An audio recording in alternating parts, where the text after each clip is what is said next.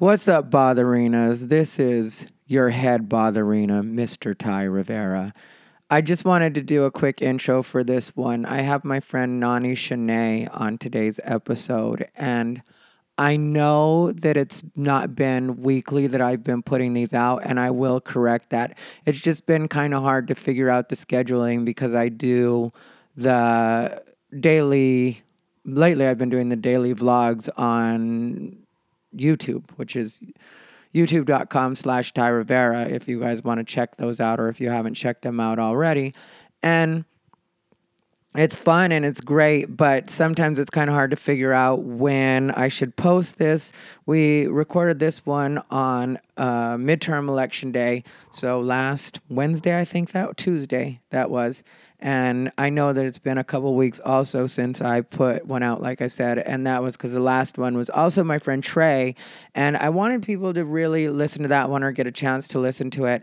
I will get back to regular schedule. I do promise that. So I apologize, and if you're a loyal Botherina, you know how it go, booty hoe. I will get it together, but let's work on that for next week because this one is probably going to come out. It's Monday. It's right now. It's Veterans Day, so it's Sunday, and then tomorrow is going to be Monday, and I'll put it out tomorrow, and then we'll get back on the every Wednesday schedule, and I'll try my best. Like I said, I'm not trying to be weird about this, and I'm not trying to forget about Unbothered. I just had to go back to guests because with doing the daily YouTube clip, it's like I don't always want to just talk about me on Unbothered at the end of it all because I'm like, I've already talked about me enough.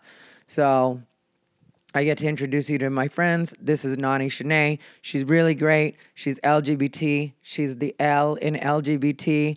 And I've known her for quite a while now, and I like her a lot, but I didn't know her backstory, so it was good actually getting to hear her backstory. You know, you get bits and pieces when you're a comic. You see each other out at gigs, and you'll talk for a little bit, but you don't get the full story, and we still didn't get the full story. You notice towards the end, we really start getting into the meat of some stuff. I mean, like, we have a great conversation, but, like, towards the end, you hear us start talking about our views and that kind of stuff, and so I'm sure I'll have her on again at some point if she'll be open to doing it, but this time was just an introductory, and I hope you guys get to meet her, and I hope you guys get to know her, and I hope you guys follow her on social media. So this is Ty Rivera, and I hope you enjoy. Let's get unbothered. Everything bothers him. He's unbothered. He calls it unbothered, but that's what's cute because everything bothers him. He's bothered. I'm a botherina. So you're actually considering the 2-bedroom, or okay? Yep. I like them. I like the 2 bedrooms. They're nice and roomy. Yeah, and then but you were because you were saying that gas. Do you guys not because you're in East Coast, New York? Yeah. All right, and so. Do you guys only have gas there, or is it just more? Yeah, okay. No, I mean, the new buildings are probably electric, but this girl cannot afford a $6,000 1-bedroom apartment. So all the traditional New York apartments are gas. Yeah, I've always heard, well, not, it's been forever now that New York has been so expensive that it's just, it's ridiculous.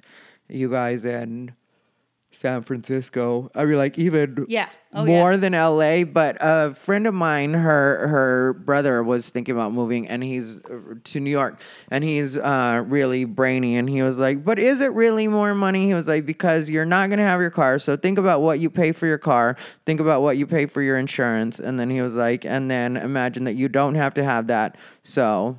Well, I have never had a car insurance, and I have never paid $6,000 for an apartment. Yeah, no, but I mean, like for an average apartment, or like a, it depends where you live. Yeah, I mean, I like the South Bronx because I'm Latina, so I can get like a nice 1-bedroom in the South Bronx for $1,500.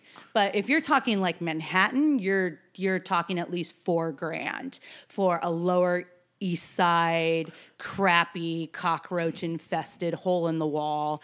That's a 4-story walk up. Yeah, a friend of mine lives in New Jersey, but it wasn't like she was shooting for New York and landed in Right. Jersey. She's from Jersey, you know. Yeah. So, and you know, it seems, maybe I don't know it well enough, but it seems like that's manageable enough when you take the like train. Jersey Yeah, City. she's Jersey City. Because I lived in Elizabeth, New Jersey for a little while. I went to a movie in Elizabeth. Did I go to the movie in Elizabeth, or is that where we went to brunch with our friend that was Probably trying to pick brunch. up on It's me? a big creep. brunch place. Okay, It's maybe. right outside of Jersey City. So Elizabeth is where really the airport is. Okay. A lot of people don't understand that's really like the town right there. If you drive through like what looks like a little city, that's Elizabeth, New Jersey. Okay. It's all Latino, and Italian. It's a very interesting mix because it's dock workers and airport workers. But like I lived right in downtown Elizabeth, and I had a studio for $400. Okay. You're not touching a studio in New York City in any of the boroughs for $400. And What would be the lowest you could probably get, like a studio, New You're York? really lucky, maybe $1,200. Yeah. Yeah, if you're really lucky, and that's like it's a rent-controlled unit, so the person's actually illegally renting it to you, and You're you know subletting. them. Yeah, and You're not even subletting. subletting. Like you can't even get mail there. Like you're that illegal to where like you're not supposed to talk to the neighbors. You don't get mail there. You never answer the door unless you exactly know who's standing outside because it could be the landlord.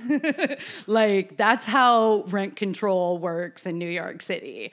Like you have a deal with somebody and they trust you. Yeah. And you'll be lucky. Then you could probably find like a $900 apartment. But to be legit, we're talking like 15 and above. Wow. And I like being legit because the whole thing is, too, if you get caught living in a rent-controlled unit, you have 3 days to get out.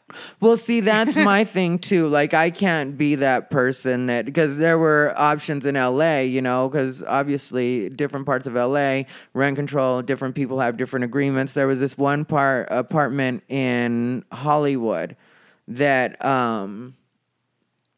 I guess rent control in that part of Hollywood was no longer a thing, but since the people were grandfathered in at that apartment, it's just like this is what it was. So they just kept passing it from one person to the next. And there were several comics that lived in there. It's right near the park on Orange and Hollywood. Yeah, I think it's Orange and Hollywood. Yeah, you're not going to find any rent controlled over there at all, ever. Yeah, and and Ian Bagg even lived there for a short while.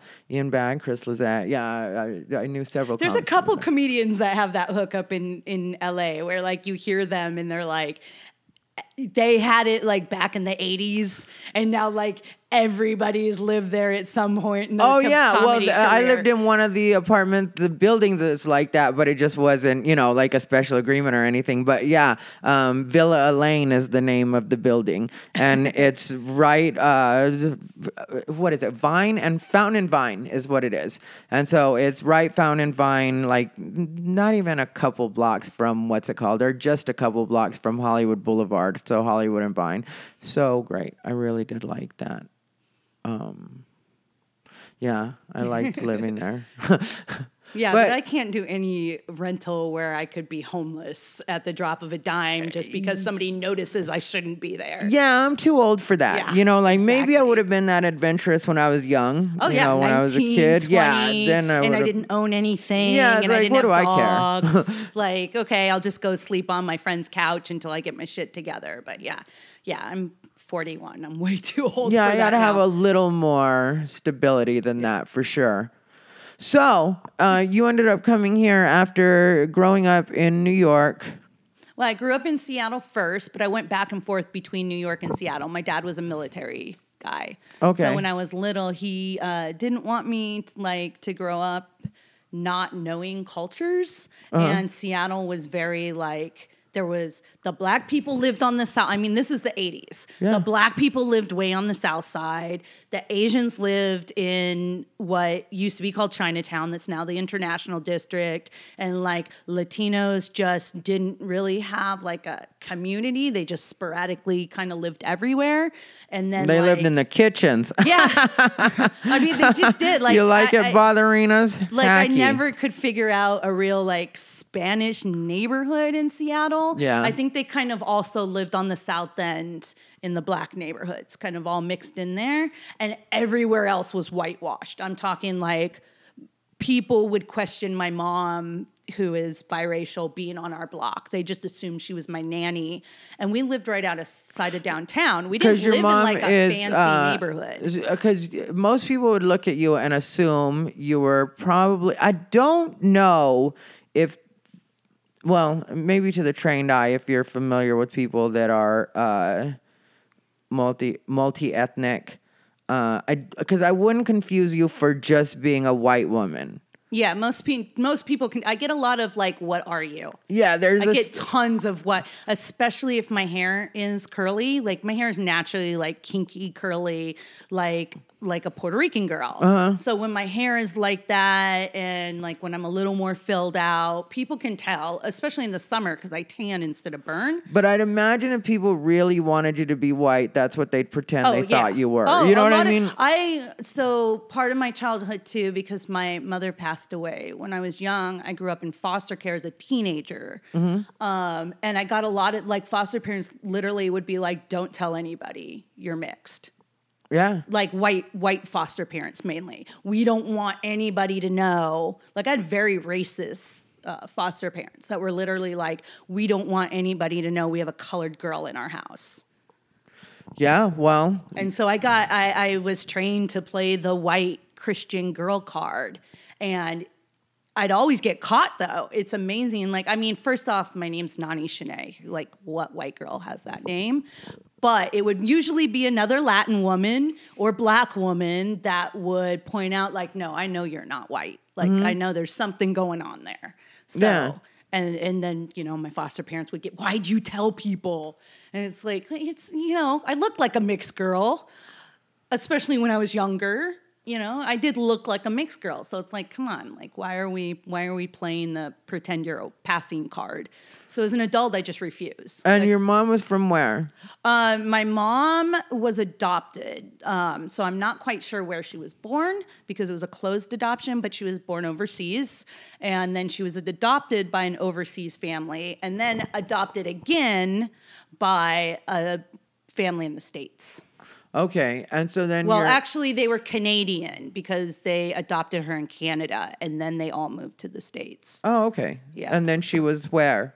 When she met my dad, she was actually overseas, and so was my father. My dad was in the military, and she was studying law. She had a law degree in West Africa. She worked on like business law, like imports and exports, international law. And then she met my dad. My dad's also Italian and Canadian, so that's how they connected because they both spoke French. And my mom went back to Canada with him, and then they came to the States too. Okay. Yeah, so I'm super ethnic in a whole bunch of different ways, not even just racially. And then you guys originally landed in Washington, or was it something else first? Brooklyn first, Okay. and then Seattle. I was in Brooklyn as a toddler, and then Seattle kindergarten through, what was that, 6th grade. But like I was going to say, my dad wanted me to grow up ethnically diverse because I was ethnically diverse, but also just around a lot of people.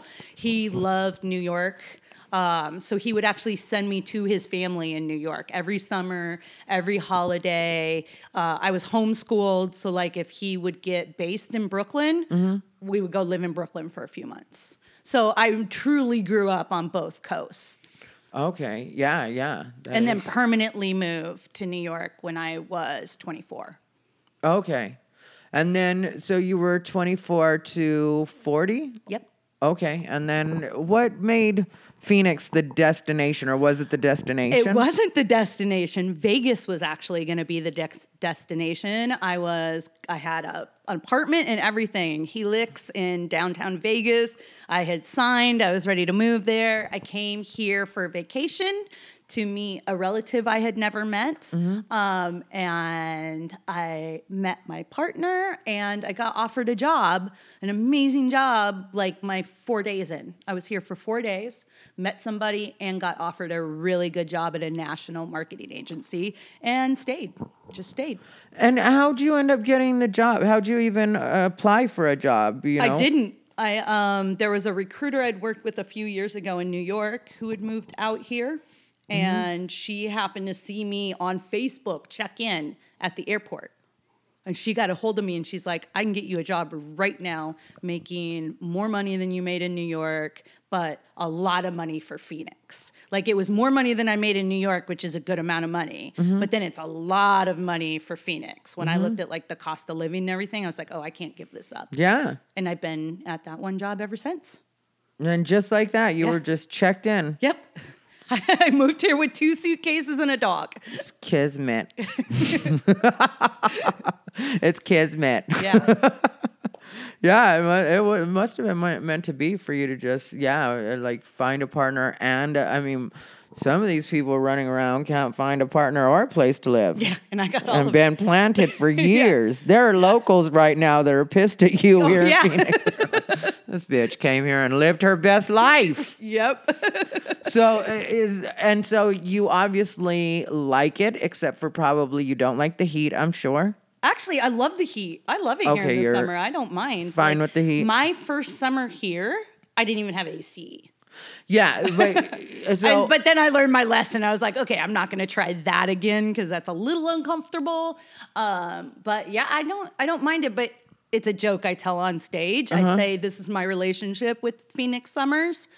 I love to look at the sun from my office window, from inside my car, and inside my apartment, where there's AC. So, like, I don't understand when people complain about the summers here. Like, are you outside doing landscaping? What are you doing where you're outside in the sun all day? Oh, yeah. Well, when people ask me, because, people ask all the time when they find out you live here, or people assume that that you're constantly dealing with the heat. And I'm always like, yeah, we just kind of go AC to AC. Yeah. For like 2.5 months, 3 months. Yeah. And New York, this is the thing. New York gets to be 110 degrees. You guys are humid, though. Plus 1,000% humidity. Yeah. And garbage everywhere, and the city smells, and you mix. And most of the buildings out there cannot have AC, which is why I grew up without AC. So you can't have AC. Why can't they have AC? Because they were all built in the 1800s. Oh, they're not wired for that. You'll blow out. I mean, like, there was the blackout a few, like 10 years ago now.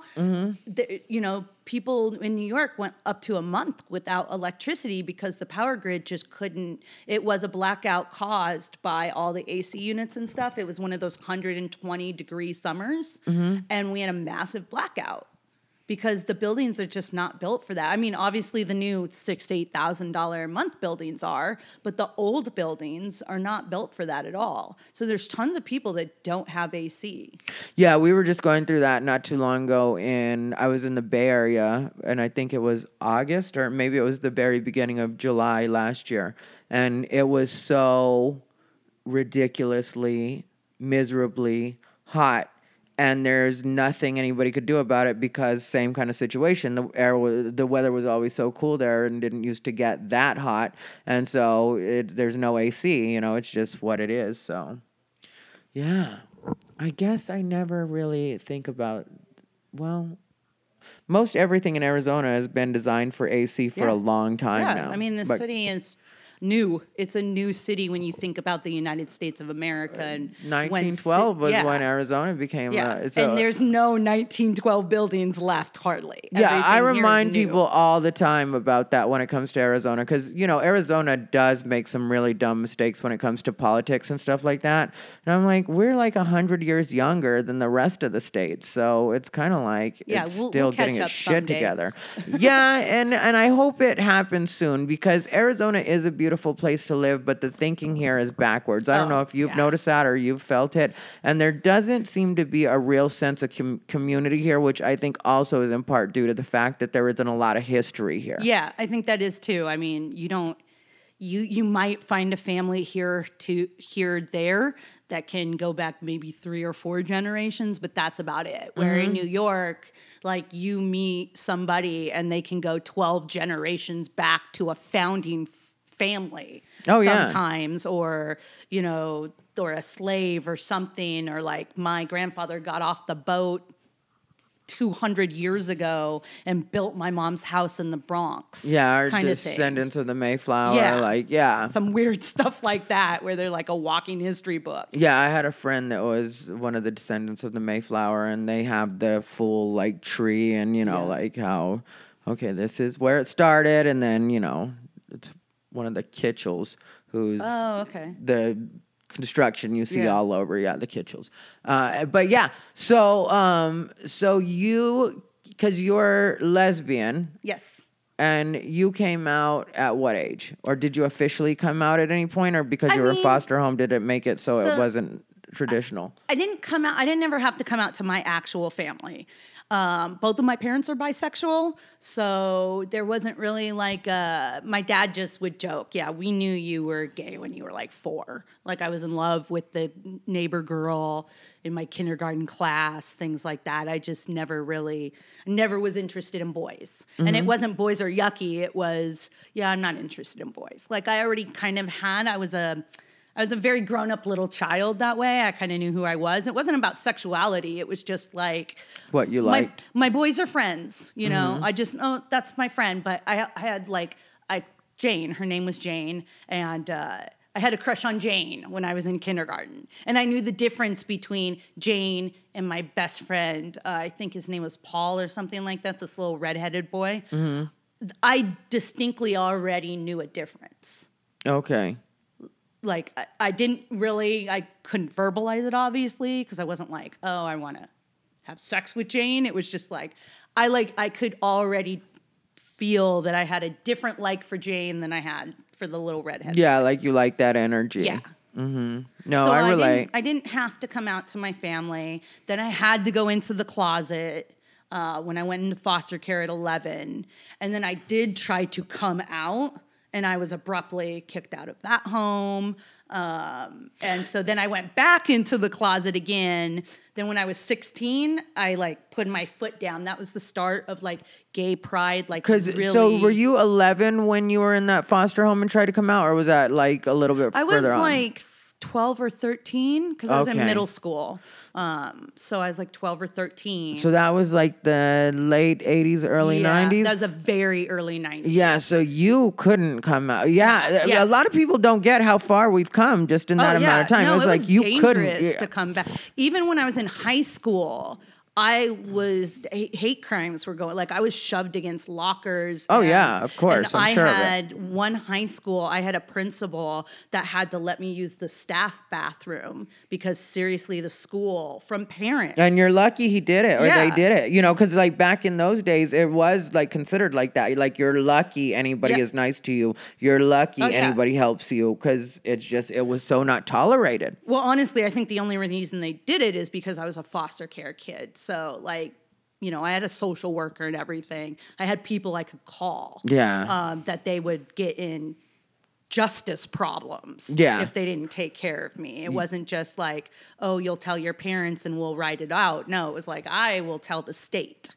Yeah. I'm getting bullied here. So I was lucky that way. But still, like I said, high school was really hard. I came out. So when I was 16, it was 94. So we had just gone through Ryan White. We had just gotten over that. We had just figured out that you're not going to get AIDS from a water fountain. Oh, and here's the other thing. My mom did pass away from HIV when I was 11. I was kicked out of that school. My mom died on a Saturday night. I went to go to school on Monday, and not even an hour into school, the principal came into my classroom and got me, took me to the office, said he had gotten a call from another parent. It was somebody that lived in my neighborhood that found out my mom had HIV, and called and said they would pull their kids out of the school if I was allowed to keep going there. So I was actually suspended from school because they were afraid that I had HIV. Yeah. Oh, how had you found out that she contracted, or did you ever find out how she contracted it, or did that We ever don't become? know, but 4 of her lovers within like 2 years also passed away from HIV. So we don't know if it was through drugs because, you know, she was a professional partier. She wasn't like, she didn't have a obvious drug problem. She was a lawyer. She had a professional career, but she also was an entertainment lawyer around lots of rock stars. One of the Studio 54 types? Yes, yeah, totally that lifestyle. Okay. My parents had that lifestyle. Like we would just go to London for the summer while my mom partied and my dad partied with her. But my parents were upper middle class so that we could do stuff like that. You know, she would go on a tour to Europe and so that's why we'd be in London for the summer. So working why'd with an they artist. take you away from your dad? Because it would have been like you would have been left with your dad, right? Yeah, my mom was already remarried at the time. Okay. So my stepfather was not able to parent me, and so they just put me into the system, and it took a couple years to like get that figured out. I lived with my dad for a few months. His wife did not like children at all.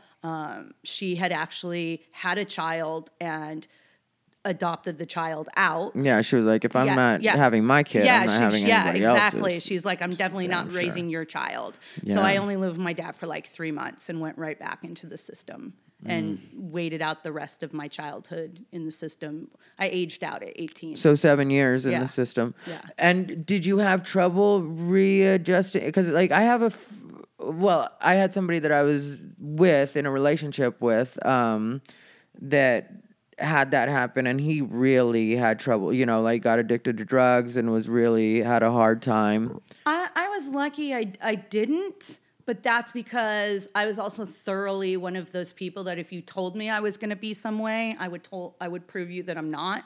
If you told me I wasn't going to do something, I'd prove that I could. So like, you know, growing up in foster care, you have everybody, oh, you're poor, you're trash. You'll never be anything. You're never going to go to college. So I did all that. I went to college homeless. Like I was living on the streets, working 2 full-time jobs just so I could pay to go to college because I wanted to prove to everybody, like, fuck you. No, I'm not going to be another story. So I actually stayed away from drugs. I didn't even drink until I was in my 30s. Wow. Because I was so scared of I was terrified of being that drug addict, Yeah, being turning that into what they alcoholic. said. Yeah, so I stayed away from all of that. I worked in the entertainment industry too, just like my mother. But I was the mom. I was like what you call the rave mom. I could find you all the drugs. I knew how much drugs you should be taking. I knew how to get you down from the drugs and recover from the drugs so you could go to work or record your album. I knew all that, but I wouldn't do the drugs with you. And what were you doing in the entertainment industry? I started out in promotion, so I would break records. When a record would come out, I'd make sure all the DJs got it and it was being played in the clubs and things like that. And then I worked up to a tour manager. So I worked on international tours, taking care of grown men on drugs a lot. Okay. Because that's, you do that. Yeah. Yeah, and, and then the music industry tanked, and I went into marketing. So I've been working in marketing and PR ever since. So were you working for big groups or were they international? Big groups. Okay. Like Grammy Award-winning artists. I was at a record label. Oh, okay. Yep. And then you ended up in marketing after that? Yep. And then what were you doing in marketing, or what did? I've always done digital communications. So as the internet came out, and my first foray into digital marketing was doing MySpace pages for music artists while I was at the record label, and fan pages on Yahoo. That was part of my job, working in promotion. So I just kept up with that industry. In the entertainment industry. So as soon as the entertainment industry started tanking, it wasn't that hard to go into corporate. When's the last time you've been on MySpace? Actually, I have a friend in London because it's actually big overseas, it's still up and usable. There's people who still use MySpace. I know it's still up. yeah. I just don't know. I never knew who was nobody using in the it. US uses it. And I It's tried to mostly- go on it, and it wasn't like user friendly at it's all. not. It's like not at all anymore. But I do have a friend that still uses it. He's an African artist, actually. He lives in London now because he's working on his album. But it's big in Africa, like especially in South Africa, which is where he's from. So I go on there every like 3 months to check out what he's put out. And is it still a lot of graphics and all the same stuff that it used to be? No, it's cleaner now. Okay. Like, have you seen About Me?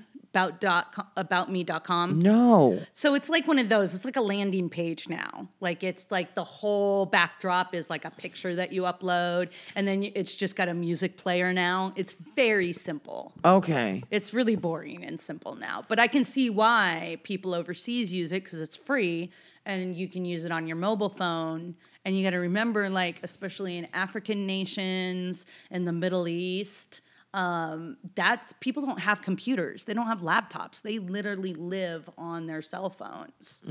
So that's why simple, just push button websites like that are really effective over there. Yeah, makes sense. Over here, we like everything fancy and we want widgets and all that other stuff. But, in third world I countries. don't. I'm kind of tired of fancy, personally.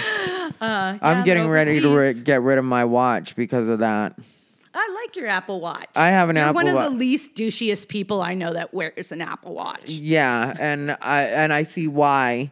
Yes. And I will soon be a person that doesn't wear an Apple Watch anymore. I can't deal with it. I can't. Too much. I need it. I just need a watch. You just need to know what time it is. And I don't even need to know that. I just need a stopwatch so when I'm on stage, I can see it. This watch is not good as just a watch. I don't need anything to give me alerts, and I've already shut a bunch of shit off. And that's what I was what I mentioned right before we started when I was like, well, that shouldn't be happening. And I looked at my watch. That wasn't me being pleased with the notification. That was today. I shut off all my notifications, supposedly, and then I end up getting a YouTube message, and I was just like, YouTube, why is anything coming in on my watch? I shut everything off today. So I'm getting ready to get rid of it. I can't do it. And that's one thing. I'm sorry to interrupt you, but I had to get unbothered about that. Now I've talked about it. I'm going to give it to my niece. I'm going to get me a $30 watch. And I'm not joking. Next time you guys see me, I'm going to be wearing a $30 watch, just something A to B. Ty has turned into old man that wants everybody to get off his lawn.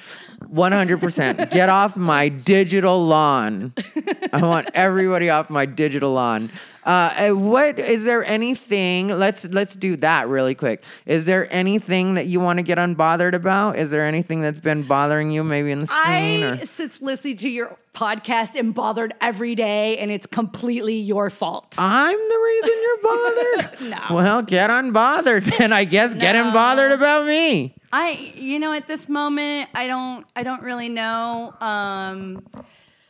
The newest thing is, of course, I watched John Leguizamo's special last night, and I love how thoroughly in love with being Puerto Rican that he is. I just started watching that. Huge coincidence. I just started watching that last night with my silly boyfriend. I didn't where are we at? Because for anybody at home that wants to check it out, it's on Netflix and it's John Leguizamo, The History of Latinos for Morons, I think is what it was called. For fucking morons, actually. Yeah. And it's so far I'm pleased. That's one of the things that a lot of people don't get. Like, some people think they have to explain to me what a one-person show is because I wasn't a fan of Nanette. Right. And it was like, oh, no, I'm familiar with the one-man show. There's actually one-person shows that I've really enjoyed. One of my best friends, Margaret Gomez, She does amazing one-person shows. Yes, she I love her one-person shows. Yeah, and I've known her for so long, and I really love her one-person shows. I've been to several of them. Another Latina. Exactly. And it's like, you don't have to tell me how this works. It's just supposed to still be entertaining. And I know there will be different points where there's different emotions. You know, that's a part of a one-person show in a lot of cases. Not always mandatory, but in some cases, you're going to get a little bit of crying. You're going to get a little bit of anger. So I was like, I'm familiar with the format, and I really can enjoy that format. So I'm up to, I think, the part where he's talking about Christopher Columbus. Yes. Yeah. I just enjoy how thoroughly Puerto Rican he is. And it's not even Puerto Rican because I'm part Puerto Rican. It's just Latino, how thoroughly prideful he is of being Latino while still being with a white woman and having mixed race kids who look somewhat like me. So then when you look at his kids, you're like, oh, okay, yes, this is what mixed Latino kids look like. We all look passable, but still like, okay, what are you? Like we're on that line of, okay, we know you're something. You're not just white. Mm-hmm.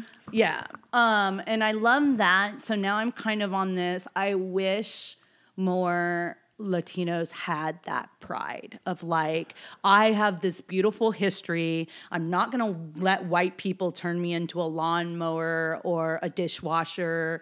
You know, fuck that racism.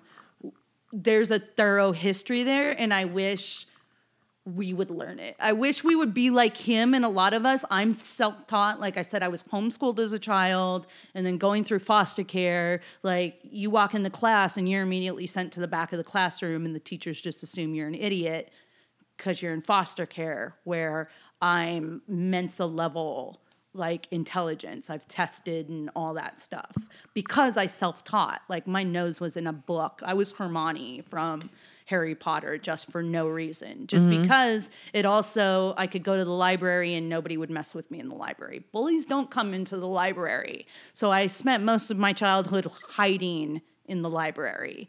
And so a lot of the stuff he talks about, I knew, but not because I was ever taught that in school. I had to go find that information myself. I had to have the want to go find that information. And I just think a lot of people don't, they get their little bit of history passed down to them and they just keep repeating, oh, I'm going to be this because my parents were this, and I'm going to live on the West Side in poverty because my parents But did, you know, and when it comes to Latinos, like I personally feel that in a lot of cases, because the title of his show or his one-person show is cute to me. Yeah.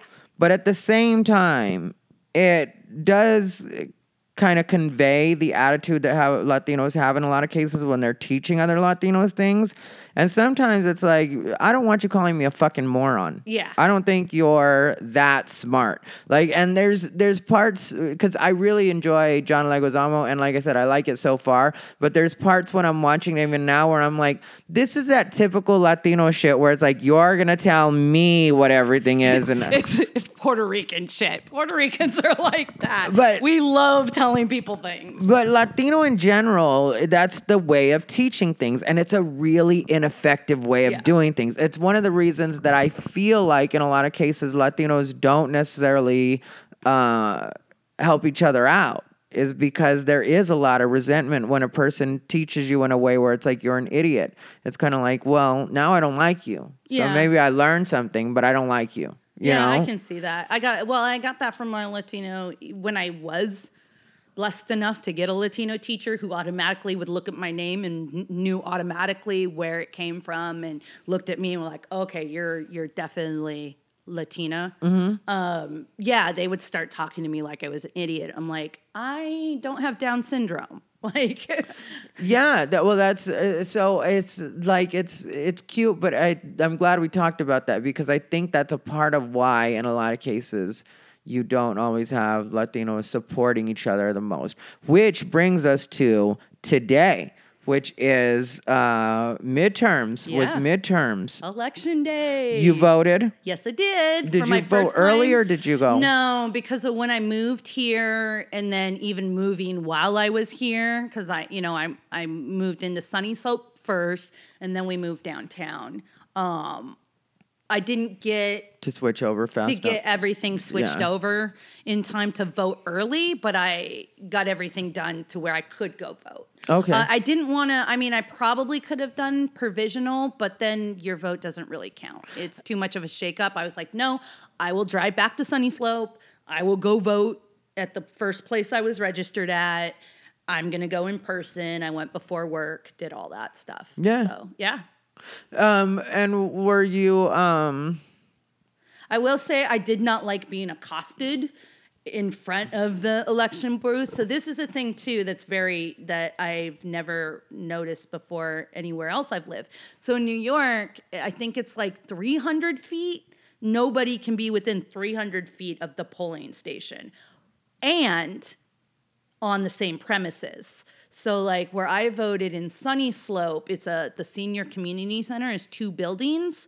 Well, the building that you go into to vote, there was nobody standing right there. But in the parking lot to that building and in the building in front of that building, like you had to walk through a gambit of people. And I just automatically, people were like, do you understand what you're voting for? I'm like, yeah, I read some stuff before I came here. Like, and what were the people representing, or did you even hear I what? didn't even, I just was like, I have shit to do. Yeah, because I was walk gonna right do the fuck just past fully you. mail it in, but then Yeah. that didn't end up happening by October 31st. Yeah. So I, you basically just cut the line because you've Yeah. already got your ballot. It's all filled out, So it was that, and I didn't even see anybody out. But I don't know what was. It was a church I was at. Yeah, Sunny Slope was. The senior center was tons of people. I think there was a bunch of people shaking hands, so they were probably running for something. Like I said, I didn't even. I had places to be, and that's one thoroughly New York thing I do. I will walk right past you and not even act like you're alive. Yeah. If I've got places to go. No, I'm not from New York, but I definitely have that gene. I definitely will just blow right past Yeah, you like yeah. a ghost. Yep. There's Like, you're nothing not there. there. Yeah, I don't even I see won't be anything. rude. Yeah, I'm not angry. I'm not not angry. You're angry. I just just have not things there. to Yeah, do. you just don't exist. Yeah. I'm not mad at the air I pass every day. You Yep. know, it's just air. It's Yep. like. Exactly. And are you a person that, if you don't mind answering, are you a person that votes straight across Democrat, or are you? No, actually, I vote for who I think would be best to represent whatever they're running for. 3 of the people I voted for were actually Republican because they were just better than the Democrat. Can I ask you about one in particular, and you can tell me if you're not willing to answer or not? Were you a McSally, or were you a Cinema, or were you? I did Cinema. I did Okay. like Cinema over Sally. Okay. I mean, they're both problematic, honestly, in their own ways, but I take the least problematic person. Yeah, well, just A lot of voting is that. It's not I know. good against bad, and people keep trying to make it that, and it's not that. Like, honestly, in the presidential election, I worked for a PAC, a super PAC. And, of course, we were pro-Hillary. But I was always the whole time like, well, it's not great against really not great. It wasn't good against bad. It was just not the best against really not the best. Yeah, I think all of And it's not No, always I it's can't not say always all of good. us. It's not always cut and dry. It's not always good against evil. It's not that. It's just who is the person that's going to mess up the least against minorities, gays, and the disabled. That's really where my head's always at. Like, how effective are they going to be at not screwing up this country? yeah. That's why I voted for Trump, and I know a lot of people didn't agree. That's where we. Yeah. But it really was why I voted for him, because I just feel like he always tweets everything out and telegraphs what he's going to do, so we know to stop him. Yeah, Where well, I that felt is like true. Hillary was really good at just getting things through on the sneak if she needed to, So it's like, and it bothered me that everybody saw her as a blessing. If more people saw it like that, then I could have I at least definitely entertained didn't it. see her as a blessing. Yeah. I just saw her as not as evil as Trump. Well, I think that's why we're so friendly. And that's one of the things I do like about our friendship is that I know that you don't agree with me in certain ways, but it's not like a contentious thing, and it's not like we're forgiving each other for existing type of thing. No, it's just like, oh, you voted for Trump. Okay, well, I've worked for him, so I refuse to vote for him. Like, that douchebag still owes me money, matter of fact. Yeah? Because he did not give me my last paycheck. So, I just won't work for somebody that owes me money. Yeah, I have a friend that is like more removed than that. Like your situation when his family got wrecked because of one of his greedy uncles read The Art of the Deal, and they were all in business together. Like they Nice. have a actual family business. And so it just wrecked his family. And I shouldn't be laughing, but I am sort of like, you're a little too close for me to really take your opinion. You're just, Exactly. It's not his fault your uncle's a dumb dick or, like. But yeah, thank you for reminding me of that. But yeah, and so cinema, I also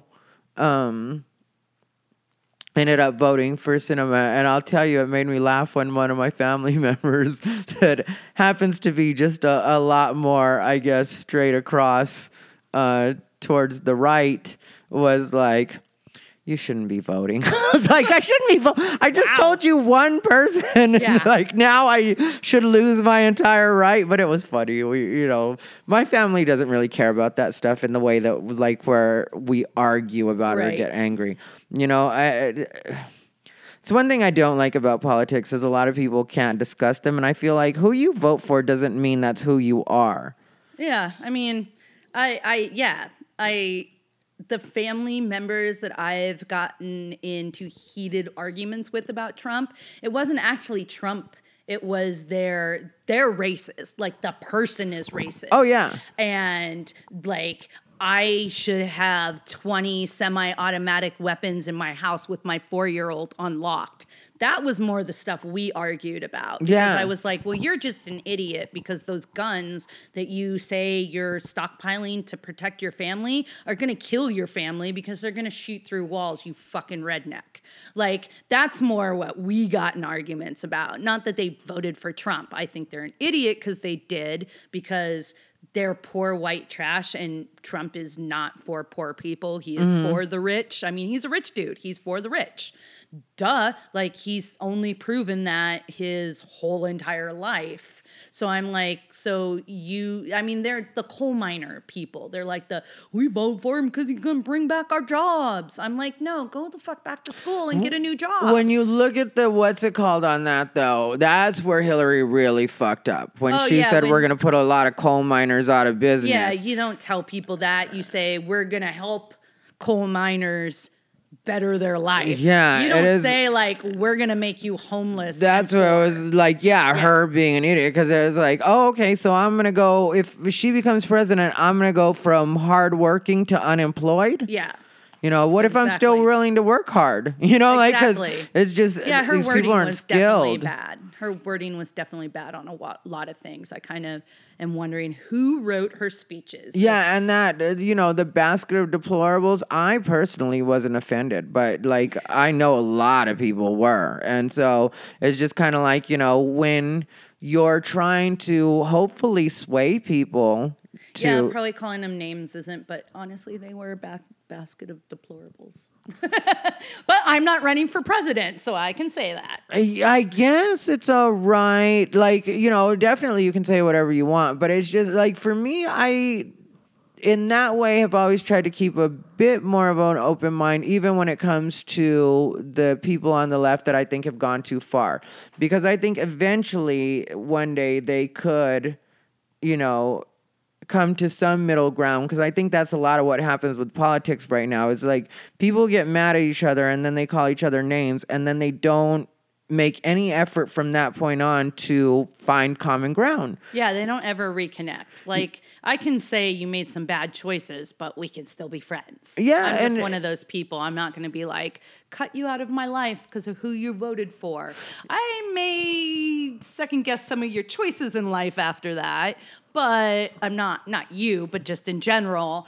But like I said, I look at the whole person too. Like, okay, if you did this, but you're generally an awesome person everywhere else, well, okay, that was just what you did. But if you did this, but then, like I've pointed out, some of my half family, you're white trash, redneck, racist fuck on the side. Well, I don't really dislike you because of who you voted for. I dislike you because you're an asshat. Yeah, what you stand for. Yeah. That's the way I felt about a lot of people on both sides this last election. You know, I wasn't happy with our country in general. I mean, like in the way that that's handled. Even now, the way everything gets handled. But you know, it is what it is. People are big into picking teams and feeling like this is my team. This is what I do. And to me, it's such a dumb way to do things. It's like, you know, I love certain brands. I wouldn't want all my outfits to be 100% that. Yeah.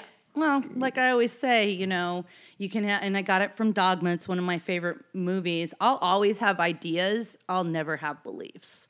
Because you know, new information comes out. People change. Society adjusts. Like, you Well, know, that's that what just I'm saying, happened. especially because nothing was possible when we were young. Oh, yeah. You know, we were never going to have a black president. People would have laughed at you if you had said we were going to have I a black president. never would have been out at work. Like, I have a gay pride flag on my desk. Yeah. You know, my vice president of my company is a gay man. Like, if I had told my parents when I was a little kid that I was going to work for a national marketing firm and my vice president was going to be a legally married gay man, Yeah. and I was going to be out at work, even my gay parents would have looked at me and went, "What kind of drugs are you on?" Yeah, none of it was possible. None of it. It's nice, though. Yeah. It's nice being where we're at. And now you're in Phoenix. Yep. No plans of moving. This is... No plans of not moving either. I'm not that, and I think that comes from living in foster care. I don't ever cement myself anywhere. Who was the redneck in your family? Oh, it was some like third cousin that I've like never met in my life. Okay. So it was easy to discard that person because like we've literally never met, and until I did Ancestry.com, I didn't even know that person existed. Okay. Yeah, it was one of those weird, like, how did you end up in my family? But okay, I don't come from the most progressive family anyway. So that just, my parents both disowned. Like, it was interesting that they met each other because they both disowned their families. By the time they met, they had no connection to their families anymore. So I literally grew up an only child with no aunts and uncles, no grandparents, no nothing. It was me and my parents. Okay. Yeah, I don't understand the whole big family thing. Like, if somebody annoys me, I can walk away at a heartbeat. Like, you don't exist anymore because you're toxic. Like, go away. I don't have that, like, I'm going to keep you in my life no matter how bad you are because you're related to me. I don't have those kind of tie downs to people. Nor do I, but it's because my family, like, I have a tight family and we're very much not about that. Well, see, that's good too. You know what I mean? That's Like, beautiful. Yeah, you we're- talk about your parents a lot. Didn't you move? You moved back here from LA to like be close to your. Yeah, and all of us are like the same in that way where it's like we may have our little, you know, we're human, so we have little disagreements here and there and stuff like that, but like the base Ty of, has a disagreement with somebody. the Wow, base I've of never heard of everybody that in my before. family is very like, you know, Yeah. not about fucking people over, not about Yeah. being just shitty people, you Yeah, know, then so you're gonna have the big mama Sunday night dinners. You may have the argument before that, but everybody's gonna sit down and eat together at some point. yeah, my mom just isn't the one cooking. She's not about that life. It's great. But yeah, well, I think a lot of people get that confused. More people disagree with me than I disagree with. That is true. Like, really, I could take or leave a lot of I had a opinions. conversation with another local comedian about that. And we were both kind of like, we don't understand why everybody shits on Ty all the time. We don't get it. And then I'm like, and why do people think he's not going to say anything back? Like, is that like a Phoenix thing? And I've had a couple people that are like, yeah, it's kind of a West Coast thing. You shit on us, we just kind of smile back in your face. And I'm like, oh yeah, that's not me. That's not me. You say something about me and I'm going to say something back to you. Just because I want to, and it's not even a mean thing. I just want to get it out in the open and figure out what's going on. Did I mess up somewhere? Did I lose something in translation? Did you not really mean what you said and I took it wrong? I mean, I've taken things wrong before.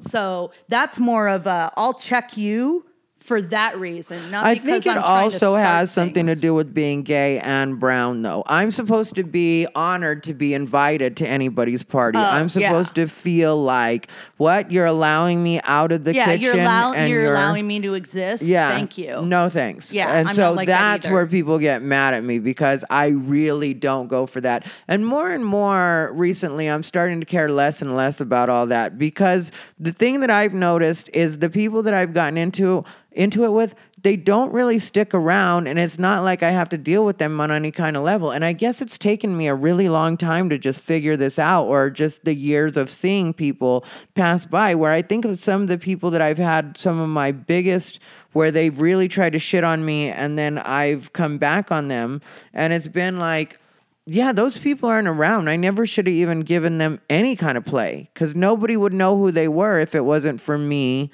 having that huge disagreement with them. Otherwise, they would have just faded into nothing.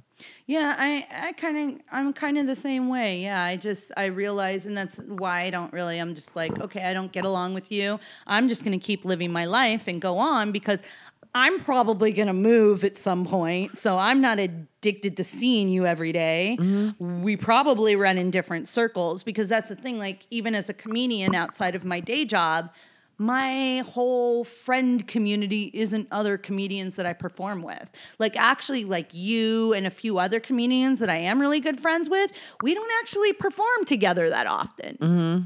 Like, my friends are not people I see every single day in every walk of life. So then if you take the people that I might not like, or for some reason we bump heads, that means I'm even going to see them even less. Well, the other thing I don't think a lot of people get in this city, one thing I've noticed in Arizona is if you don't like someone in Phoenix, they'll try to make you like them, or like, they want to discuss it. They want to work it out. And I'm completely fine to just, that person doesn't exist anymore. Yeah. And I'm not angry, and I don't feel like we have to have any kind of tension when they're around. It's just like, you're just, like we discussed earlier, you're just not there. That's what it is. And I don't think a lot of people can deal with that. I had somebody come up to me and try to confront me the other night, and I was very honest with them, and I thought I was polite about it. Christopher was with me, and I just was like, I just don't really care. Like, I don't. Yeah. And it's not a mean thing. And people think it is, oh, this person's being mean. No, it's just like, I'm just letting you know, like, you don't have to fix things with me. There's nothing to fix. Yeah. Like, we weren't really friends before. We're not going to be friends now. It's not a good fit. And then they tried to continue. Well, I just think you should know. I don't think there's anything I need to know. Yeah. I'm gonna go ahead and get out of here. Yeah. And I got up and I walked away. And then this is where people show you who they really are and why you made the right decision. So I get up and I walk away. I'm like, yeah, I'm just gonna, because I can't have you just unload on me. I don't care. And so I'm not your therapist. Yeah, I just get up and I didn't say anything like that. I just was like, all right, well, I'm just going to go inside now. And then, so I got up, I excused myself. And then because Christopher walked in first, I opened the door. Christopher walked in. You're such a gentleman. Because he is my man. I love that boy. And so I open up the door. Christopher walks in. And then as soon as Christopher walks in, the dude that's like, was trying to straighten it out with me or whatever, just starts getting like, you know what? You're a fucking asshole. And starts flipping me off. That's And I'm so just weird how they do that as you're walking away. Like, what are you proving right now that you can yell loud? All you're proving is that I was exactly right to ignore you and tell you I didn't want anything to do with the conversation. Yeah, because you're weird. And if that's what you'll turn into, you know what I Yeah. mean? If that's what it turns into, if it's not just because as adults, you could tell me hey, I don't really think we're the best match. And so I'm not trying to be rude, but I don't really see a point in us talking or running through it like that. Right. Yeah, It's very interesting. I've had for me, it would be easy enough to just accept that and be like, okay. Yeah. Thank you. I mean, there's a few people I know I've rubbed the wrong way, and it's just like, and I'll apologize to them, simple apology, and then I'll go about my life. I'm not gonna and if they come back later and are like, hey, thank you for the apology, let's do coffee.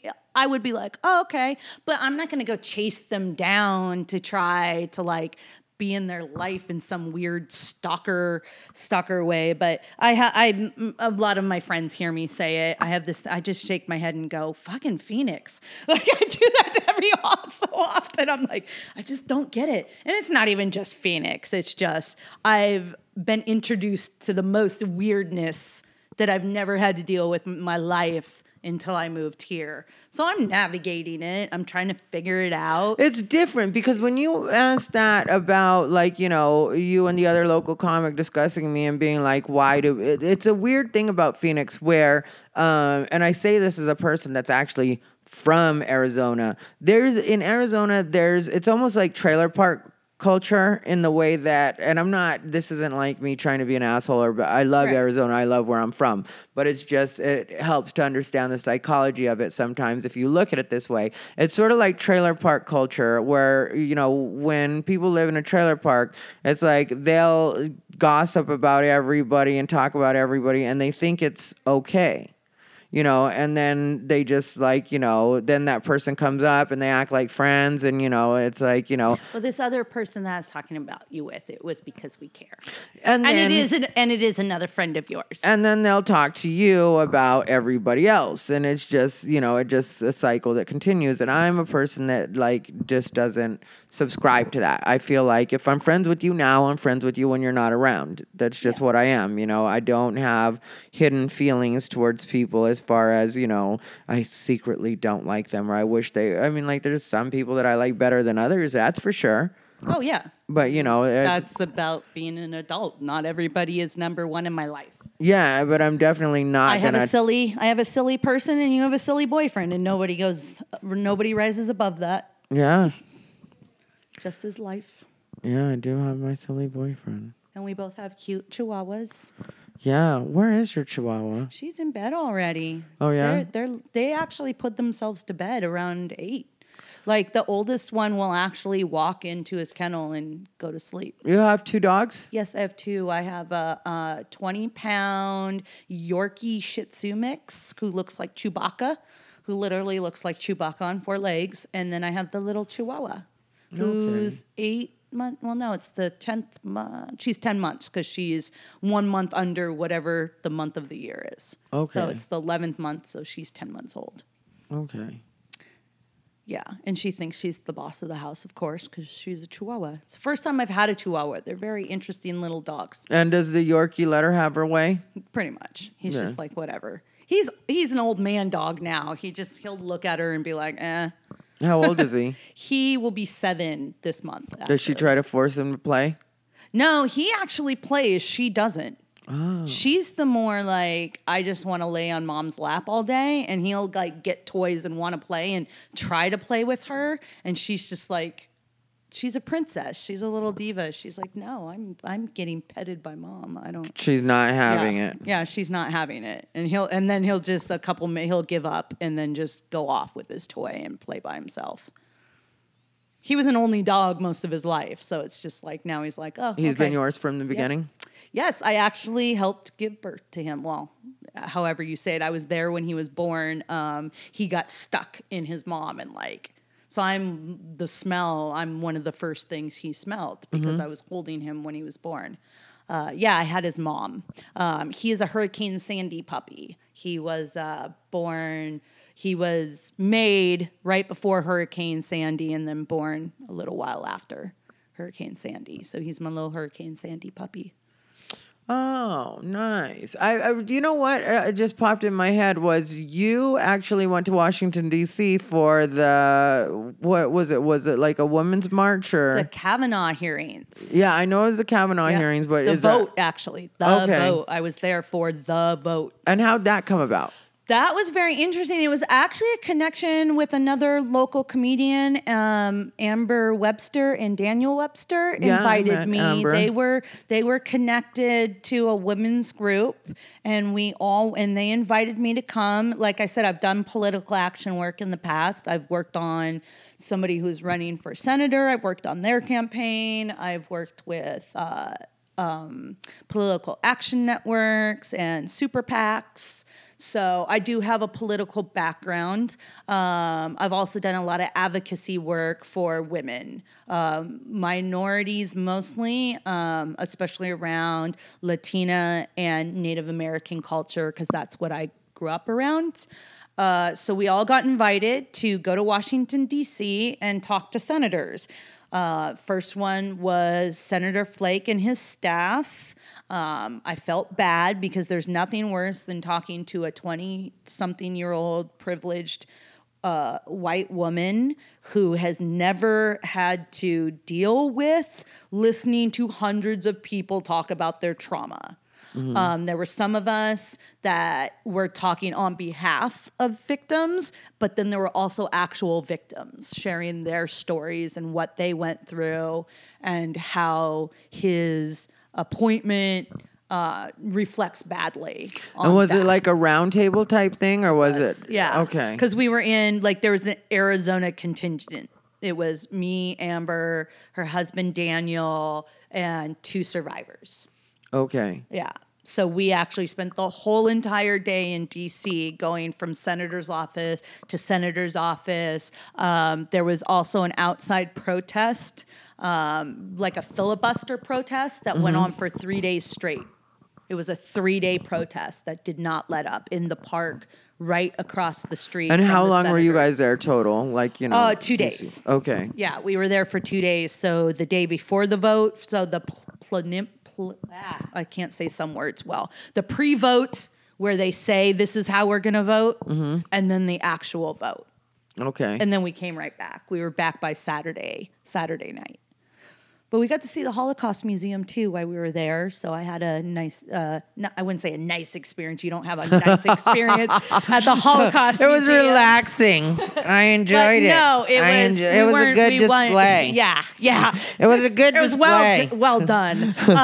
No, I have a Jewish background through my father. I actually was able to see the memorial that's in the Holocaust Museum for the work camp that his great aunts died at. Okay. His uncle, his great uncle, and 2 of my great aunts. My grandfather is a Holocaust. He was in the military for Italy. So he fought in World War II, and then my dad was born right at the end of World War II. So my dad grew up in the aftermath of all of that, being a Jewish Italian man. His whole family had to flee Italy because of World War II and go to Canada. So that's how they ended up in Canada. But my dad's thoroughly Italian. And then he went back later on his own. But yeah, so I grew up knowing about not just the story, but the actual trauma. When you hear about the Kavanaugh situation or heard about the Kavanaugh situation, how did you feel about the fact that she couldn't remember anything? That's very standard. My degree is in psychology. My first job, with my degree, was working with domestic violence victims. And even right after something happens, victims won't remember all the details. You're in trauma. Your brain literally will shut down and block that part of your memory. And I'm talking like just days after. Now you're talking 30 years after, and she hasn't wanted to go forward with that story. So she's hidden that story for years, then went to therapy years later, then had to deal with it, but still didn't want to deal with it. And even when she told her story in that letter, it was anonymous. She thought it was going to be anonymous. She just wanted to make people aware that this dude has a background and you might want to investigate him some more. She wasn't trying to take him down. She didn't want to be on the floor of the Senate hall reliving it. She didn't ever think any of that was, she simply wrote a letter that was to get people to just look into this dude. You know, so I don't dismiss that she doesn't remember stuff. I mean, I have autism, so details are something I hang on to, but I obsessively hang on to details. Like, I'm one of those people that can tell you exactly what you were wearing the day I met you.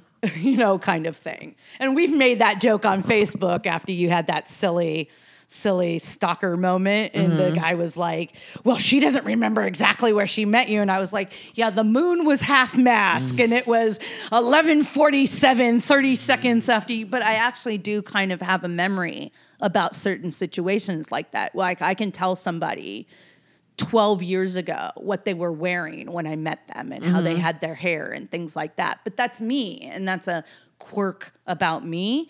Most victims do not have that. And if I had ever gone through trauma like that, that wouldn't be something I would want to hang on to either. So I believed her, but I also this guy lied. He lied on the stand. He hid parts. He hid that he was, that a bar, that the cops were called on him and one of his fraternity brothers at a bar. Like, he forgot about that. So he forgot about that, and you were involved in a police investigation. She might forget 30 years about what she was doing that night, especially if she was drinking and you were drinking and you were at a party.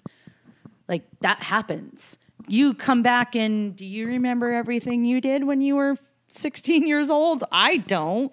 And I didn't even have a fun party life. I was mainly locked in the house and going to church when I was 16. Definitely not. But like, I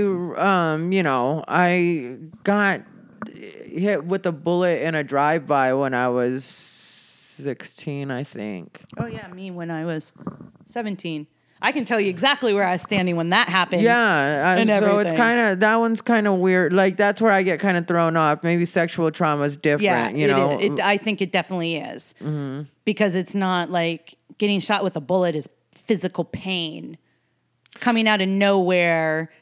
And then it's also kind of weird because I've had a bit of sexual trauma too, and I remember, most of that. Okay, I mean, I've seen both ends. It's weird because sometimes it seems like sexual trauma for men isn't even seen as a real thing. Well, that was the nice thing.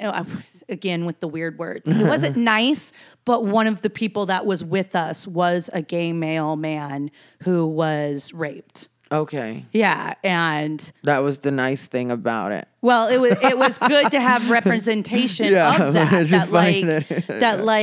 That men are victimized too. Men can be raped. Well, that's what kind of bothered me with the way the Me Too movement and the Time's Up movement handled the Terry Crews situation. Yeah. I think they really dropped the ball on that. Yeah, it was just like, it doesn't exist. It doesn't matter. You're not a woman. Your voice doesn't matter as much as ours. Yeah, and I think that would have been just a good move to because the more you can show numbers, the more you could show that this is actually happening to people and people in general and across. Yeah, so it's like I always feel like people are dropping the ball with that. Like with the Black Lives Matter situation, I felt that too. Like, I understood the push against the All Lives Matter. Like, I definitely understood that. But just when it was like I remember at the very beginning of it, there were a couple of people that I dealt with online where I was like, Latinos have been going through something similar for a long time, and then they're like, yeah, but this isn't about you guys. And it's like, okay, well, if it's not about my people, then I can't say I'm all about yours. Except we got to start somewhere. See, I'm a BML supporter, and I see it as this way. We got to start somewhere. Like even with the gay rights movement, we had to start somewhere. We couldn't have the whole entire rainbow at first. Well, Black Lives Matter ended up adopting exactly what I was saying, and it was a much smarter way to go at it. It's like when you tell me, like anytime you tell me you don't give a fuck about me, I say I don't give a fuck about you. Yeah, that whole eraser isn't great. That's problematic. But I understand the point of starting somewhere and building from there. But yeah, don't erase, don't dismiss. Black Lives Matter people. did that with other people of color at first, and Time's Up movement did that with men, and it continues to do that with men, and both of them are like the worst strategy. It's just like, what are you thinking? Like why would you think that people are going to care about you when you outright tell them in so many words you don't care about them? It's like, well, then why am I so invested in you? Do I just want to see you thrive for some reason and me stay exactly where I'm at? Can't we come up together? Can't we both just be like, okay, this is a problem. Let's address this. The more numbers we have, the better off we are. But so many people want to do the whole, mine was worse than yours. Okay, well, then yours is worse than mine, and you can have it. The oppression game. Yeah, and it happens bingo. with everybody. Yeah, and it does happen with everybody. And there's certain groups where I do feel like it's okay to be like, yeah, maybe not so much. Like when it comes to gay white men and black gay men. My favorite bit is your bit where you say, all you have to do is take a dick out of your mouth. You're not a minority. I love that because that is true. Like if you only have to take one little part of you and kind of pass it off, then how much of am I? Like me, I'm not going to stand up and say I'm an oppressed Latina. Because I know I get a pass all the time on my skin tone. I know that. I'm definitely not going to take stage over an actual, like a black woman or a fully Latino woman because they've obviously been through some shit that I'm not ever going to have to deal with. Even though I'm of the same ethnic background, like even with my mom, I didn't go through any of the stuff my mom went through because I look like my father. So, I'm not going to. Did you ever have problems with them. people not being the most open to you from the Black Lives Matter movement? All the time. Well, the Black Lives Matter movement, not so much because I was lucky to the group that I was involved with was very multi-ethnic. So I never, nationally, I don't understand. And I know there's been, because the Black Lives Matter movement, too, it's not like the NAACP. There isn't, one board in charge. It literally is a different people in every city. Yeah. And even within that city, there'll be several groups that identify with Black Lives Matter. So the group that I was involved with had Latino women, had Asian women. We were well represented. So we heard about the issues other people were having. But I wasn't, because I was involved with a college, on the college level. So I think it was a lot more diverse on the college level than maybe it was on the upper levels.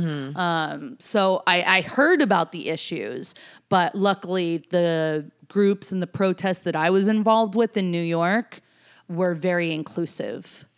Yeah, I think that might be part of why it didn't turn out to be the most effective as a movement and seemed to have the most longevity, was just because there was too much, there's too much division, and there wasn't, when there's not an actual organization in charge. It does kind of like when that one girl got on YouTube and was saying that white people should give their inheritance or their it's just like you're representing yourself as Yeah. Black Lives Matter. Black Lives Matter isn't disavowing you. That's where I think some people need to disavow the same way they want the president to disavow Yeah. certain things. It's like, yeah, everybody needs to disavow certain people. Toxic people like that, when you're going to get on and say something that stupid where people are just like, now I don't even take you seriously on any level. Yeah. And Black Lives Matter doesn't come out and say that's not our person. You definitely have to be very careful about who you let be your spokesperson, which is also why I don't ever want to be anybody's spokesperson. I know I say things in my comedy shows that people will not like. And you know what? I'm not trying to be anybody's savior. I don't want to be anybody's mantle. I have my own stuff. I definitely advocate for people, but I ask them to let me advocate for them. I don't come in going, I'm going to speak for you instead of you speaking for you. I'm more of the, you don't want to speak, but you want your story to be told. How can I help you get your... It's the difference of being a speaker and a facilitator. I more facilitate things than I want to be a spokesperson about things. So do you plan to continue in activism while you're here in Phoenix? Yeah. Okay. Yeah, I'm connected to some peons. You know, I'm still connected to Amber and Daniel, and I want to get more connected in the Native American community. I'm actually, my grandfather, my uncle are tribal members of the Blackfoot Nation. I grew up on Indian reservations a lot in my life. My mom she's Blackfoot as well, which you'll find a lot of Latinos are actually, when they trace back even just a generation or two, are Native American enough to have tribal membership. They don't, but in Washington, pretty much that's kind of, you go off the tribe or you go into the tribe. And my mom went into the tribe. Like, she had tribal membership. We lived on a reservation off and on. She married a Native American man. I continued to live on the reservation in foster care. At times, I lived on the reservation. So I've always been very connected to my Native American heritage. I'm more, I do say I'm Puerto Rican, but in that Puerto Rican is Native American. Even the Puerto Rican side, I know there's other... there's Aztecs and Mayans, just like John Leguizamo. We're like 45% Native American and then a whole bunch of other stuff. A lot of Puerto Ricans are that. They're like 45% something and then a whole lot of other stuff. And that's, my mom was that. Yeah. So, yeah, I want to continue that. I like working in the company I work for owns the Phoenix New Times, so I'm connected to activism a lot through there. I get to go out and talk to people, and it's nice, and just be connected. So I like doing that. Comedy is my release, though. I'm not an activist when I'm on stage. I'm anything but. But that's because I want people to think. Like, my comedy is supposed to I make fun of stereotypes. So, because I want people to think about those stereotypes. I'm not going to get on stage and tell you how to think. What I'm going to do is show you how ridiculous stereotypes are. So you have any shows coming up? I do. Sunday, I'm at 6 Cents for Derek's show, and I suddenly What, Sunday, the 13th? Or do you know? Yes, that sounds about right. Friday's the 9th. Yeah, so... Saturday the 10th. 11th. Sorry. It's the 11th. Sunday the 11th. Yep, so I'm at 6 Cents, and then I have another show, and see, I suddenly forgot about all my shows. I have 3 shows, so you can find my shows. 6 Cents on Sunday. Yes, 6 Cents on Sunday is the most important right now at this moment. Thank you. So I'm going to do that. And I'm really... Oh, Castaway Comedy. That's what it's called. Sorry, Derek. This is what happens when I'm on a podcast. I suddenly forget my schedule. All good. Castaway Comedy and Sunday. The game show. November 11th. So this Sunday at 8 o'clock. Yes. And then the game show. And then the game show at the Grid the following Friday or Saturday. And then I have one more show. Oh, yes. I have Amber's birthday party at Highside on the 23rd. Okay. So, yeah, Amber, we're going to roast Amber Webster. It's going to be fun. Nice. So that's Wednesday, or is that the... That is a Friday. The Friday. Okay. So pretty much every weekend. I have the show every weekend for the next 3 weeks. All right. Well, everybody, that is my friend, Nani Shanae. This is Ty Rivera. You can catch me at, you know what? Check me out on YouTube. That's the only place to really find me right now. I love your YouTube channel. Thank you. YouTube.com/Ty Rivera, or just search Ty Rivera. Then go to my blogs. Daily, I'm doing something. Once in a while, I miss a day, but really, it's pretty much daily. And thank you, Nani. I appreciate you. Thank you, world's funniest LGBTQ comedian In the world. Who's always unbothered. Everybody, whatever you do, stay unbothered.